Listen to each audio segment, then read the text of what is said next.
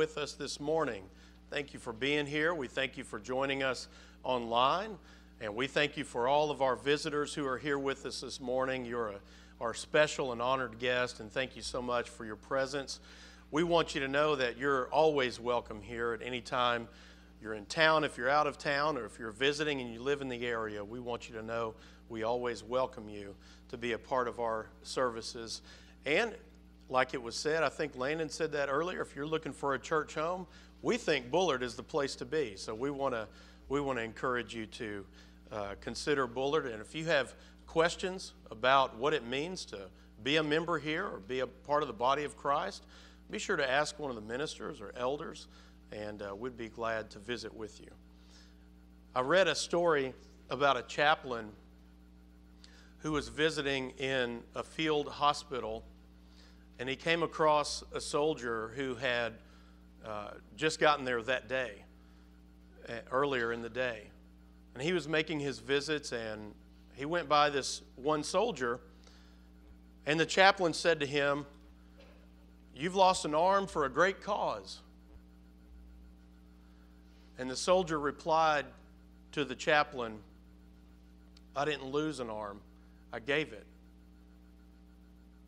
And what he was saying was that he understood why he was fighting in the war that he was fighting in. He understood the cause that he was involved in, that he was engaged in. And for him and his perspective, the way he saw things was, of course, he would like to still have that arm. But the way he saw it was he gave it for the sake of a great cause, freedom for his country. And so I want us to think about that as we look at our last lesson in this series of Jesus is Lord. And I want us to think about the cause that we're involved in, that the mission that we have, the battle that we have, if you will. And do we have that same kind of perspective, that same kind of committed devotion to the cause that this soldier in this story had?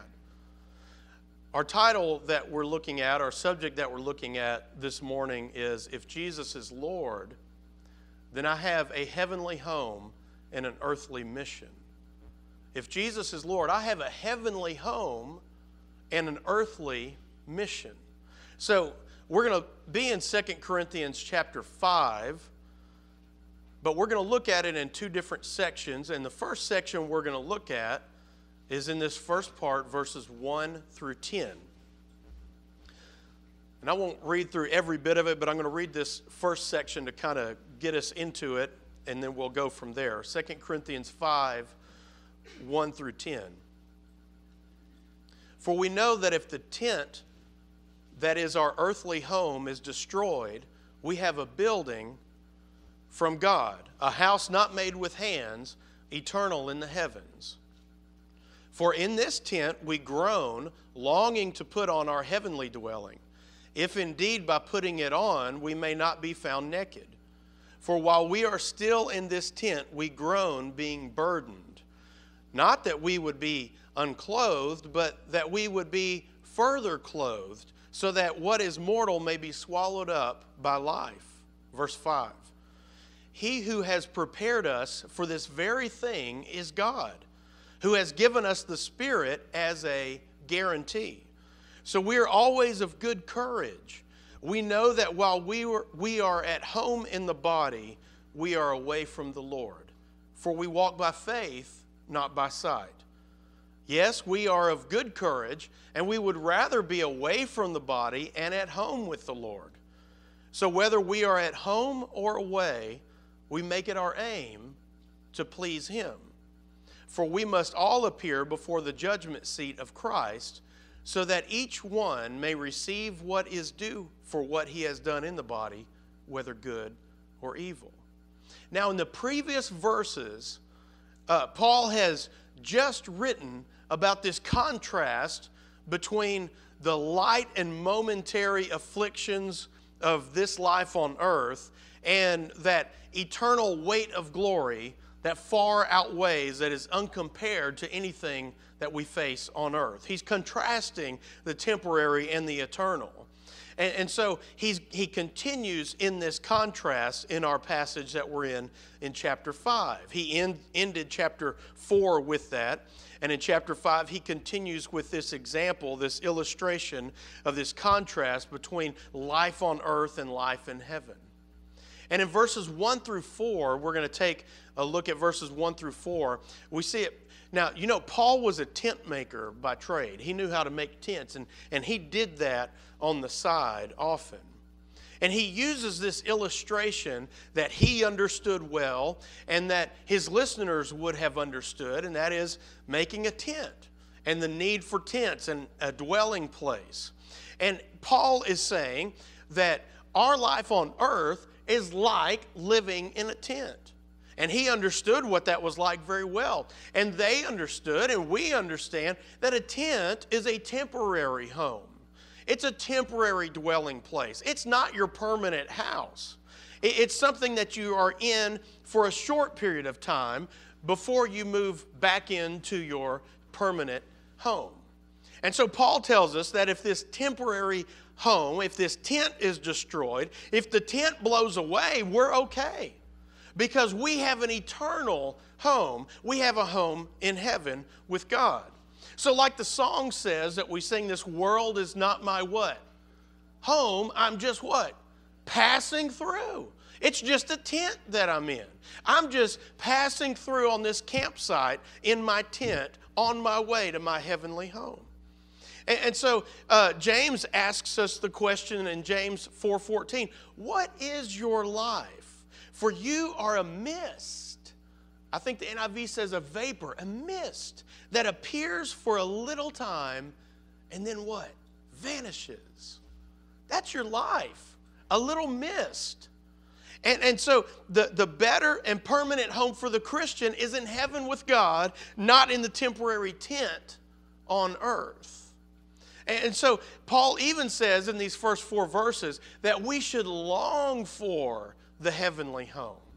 And that's not what we usually see on earth, is it? We want to stay here as long as we can. And we understand that from a human perspective. We want to get better no matter how sick or what the health situation is of ourselves or a loved one. We want them to get better. But that's understandable and that's not wrong, but Paul is helping us to focus our perspective to understand, look, what you need to be longing for is your heavenly home. You need to remember every day that this is temporary. You're just camping in a tent while you're here. And your mind needs to be focused on the eternal home. Now, let's move to verses 5 through 6. Now, what does it mean that Paul says that God has prepared us? You see there in 2 Corinthians 5. What does it mean that God has prepared us? Well, Paul tells us that when he says God has given us the Holy Spirit as a guarantee, that's how he prepared us. He prepares us in this world, in this tent, when we obey the gospel and we've been forgiven of our sins, we've become a child of God, we've put on Christ in baptism, and we've been given the Holy Spirit. God has prepared us for this eternal home. And Jesus also said, remember when he said, I'm going to prepare a place for you. I'll come back and get you. And so Paul's telling us that we can be of good courage. We can be confident because no matter what happens in this life, we can have courage and confidence because we know God has prepared us for an eternal home in heaven and he's prepared the place for us. And so let's think about how do you get the Holy Spirit as a guarantee. What do you mean, Paul? Well, Paul wrote about this in other places.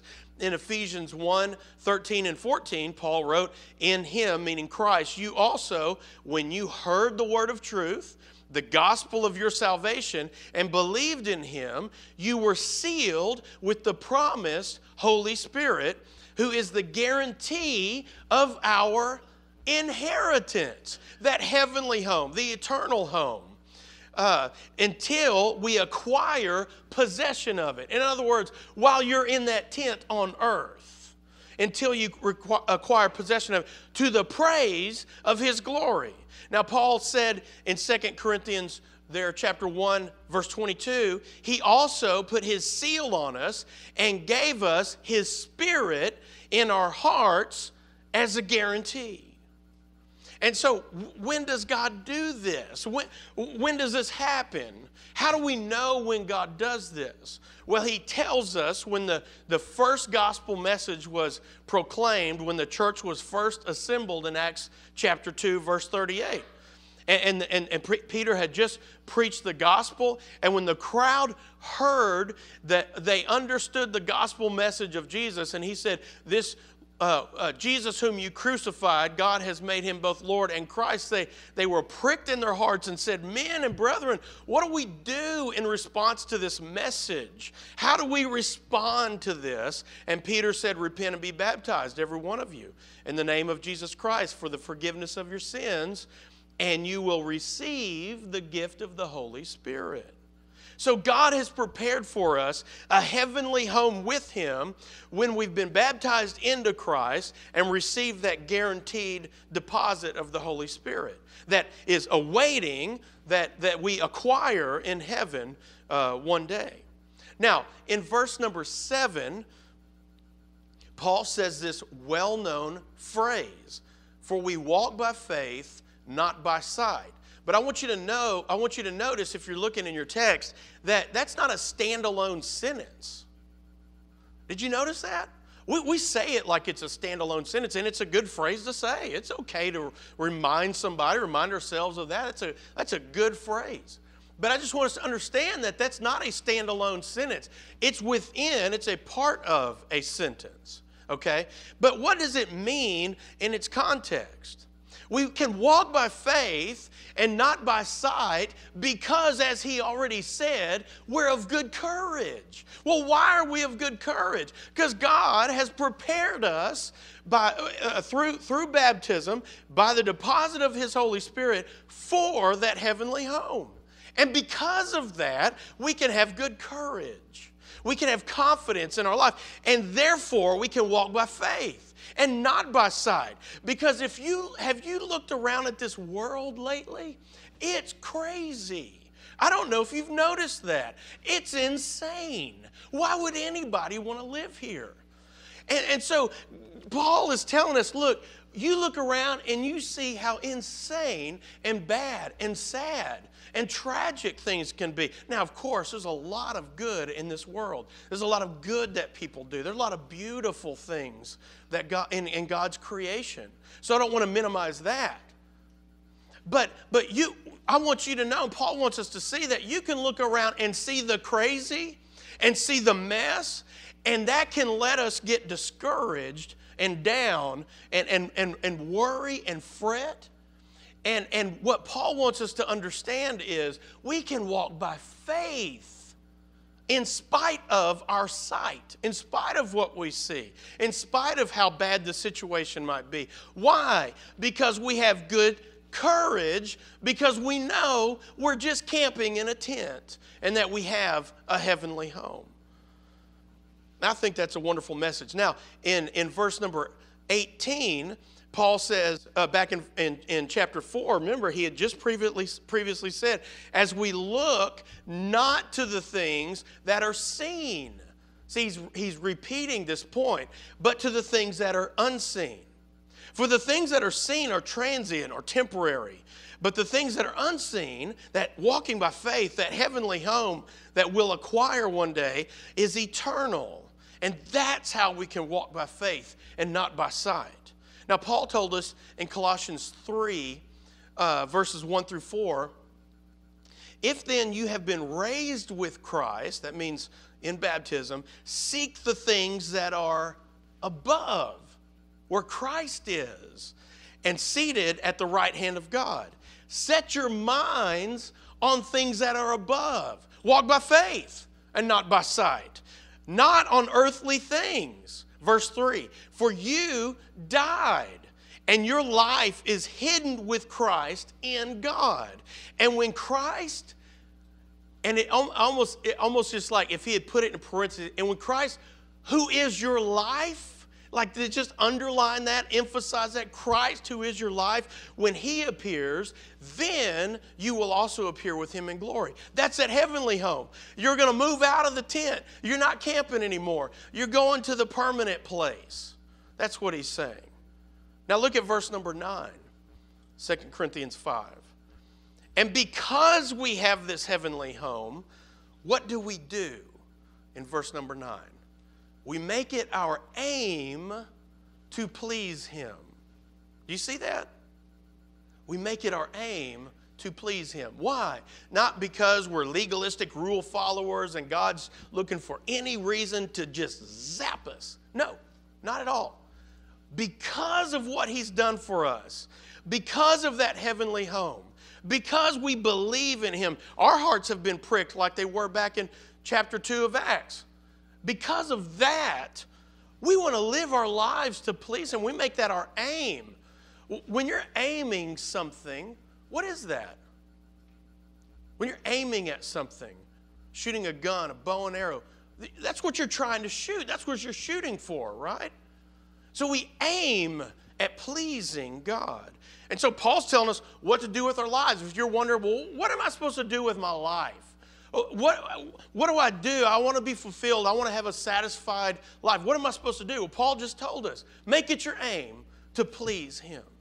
And then everything else, your job, your relationships, your hobbies, your activities, all of the things that you do in this life will fall in line under that if you do that. You make it your aim to please God. Now, we see that we get this strong reminder that life in this tent will one day come to an end. So it's wonderful when we're making our aim to please God and we know heaven is our eternal home and one day we'll move out of this tent. But verse 10 is a really good reminder that we need every now and then to understand how serious this is. Look at verse number 10. For we must all appear before the judgment seat of Christ, so that each one may receive what is due for what he has done in the body, whether good or bad. That ought to be a wake-up call to us. That ought to kind of rattle our head a little bit and help us to realize, oh yeah, I need to be taking life seriously, my faith seriously. Now, the good thing is, those that are in Christ have that good deposit in them. Now, you can fall away. Hebrews talks about that a lot. You can choose to walk away. But if you're going to make it your aim to please God, and he has prepared that place for you, then your life will be in heaven you'll be in heaven with him on that day. So how we live does matter. We can't just obey the gospel and then think we're just going to waltz through the gates of heaven. How we live matters. We don't earn our salvation, but we live to please him because of what he's done for us. And that is our message. That's the gospel message. And that's where we are now in the part of our lesson. We looked at our heavenly home. Now we're looking at, in the last few minutes, our earthly mission. So if Jesus is Lord, I have a heavenly home and an earthly mission. So now look at 2 Corinthians 5, 11 through 21. Now you can read through all that. I'm just going to jump to the passages that we're looking at and make the points out of them. Now verse 11, Paul writes, therefore. He just finished verse 10 and then he says, therefore. Because of what I just said, everything I just said is in your mind, therefore do this, what I'm about to say. Knowing the fear of the Lord, we do what? Persuade others. Now he transitions to talk about our earthly mission. You have a heavenly home? Okay, you got an earthly mission, God says. We make it, therefore, knowing the fear of the Lord, knowing that God means business, he loves us, but judgment day is real, we persuade others. Verses 14 through 15, for the love of Christ controls us, compels us, because we've concluded this, that one has died for all, therefore all have died. And he died for all, that those who live might no longer live for themselves, but for him who for their sake died and was raised. So that's the person whose aim it is to please God. So you already have, if you're a Christian, a heavenly home and an earthly mission. And I think that's a neat thing to see in what Paul has written here. So because you have this heavenly home and this earthly mission, here's what you do in verse number 16.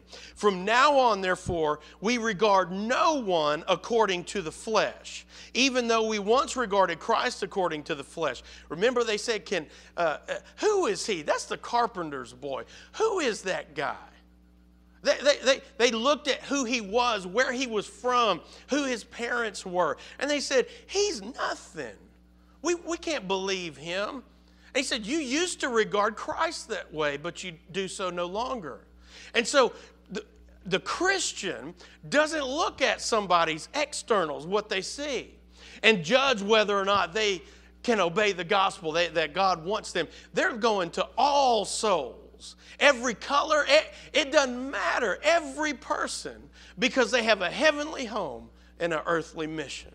They don't regard somebody according to the flesh. And so then in verse 17 he says, therefore if anyone is in Christ, he's a new creation. The old has passed away. Behold, the new has come. And you understand your earthly mission, verses 18 through 20. And here is your earthly mission. All this is from God, who through Christ reconciled us to himself and gave us the ministry of reconciliation. That is, in Christ, God was reconciling the world to himself, not counting their trespasses against them, and entrusting to us, that's our mission, the message of reconciliation. That's the gospel message. Therefore, we are ambassadors for Christ. That's your mission. God making his appeal through us. We implore you, we persuade others, we implore you on behalf of Christ, be reconciled to God. That's your job. That's what we're supposed to be about, bringing others to Christ. And verse 21, for our sake he made him who to be sin who knew no sin, that in him we might become the righteousness of God. Ari understood this when she put on Christ in baptism on Friday. She understood what this was about. I think they're going to mention more about that later. Ari's a new creation. Amen? That's what we're about. Brother Cogburn understood that. And he gave his life for that. All those years, I don't even know how long he served in ministry, part-time, volunteer, full-time, many, many years. He understood that, didn't he? That's what he labored for, whether it was here or in other places. He labored for that same cause. Brother Cogburn would have said, I didn't lose an arm, I gave it. He gave his life to this mission, this earthly mission. And where's he at now? Heavenly home. You see that? He moved out of the tent, and he's in his heavenly home. He did his mission while he was here. And I'm so glad that we have him as a living example who was among us for so long. Do you need help this morning? Do you need encouragement? Do you need prayers? Are you ready to study? Are you ready to put on Christ in baptism? Maybe you just hadn't been living in your mission. You've been sitting back in the barracks, not doing your mission. We want to encourage you this morning. If there's any way we can serve you, we want you to know you're invited to come forward now as we together stand and sing.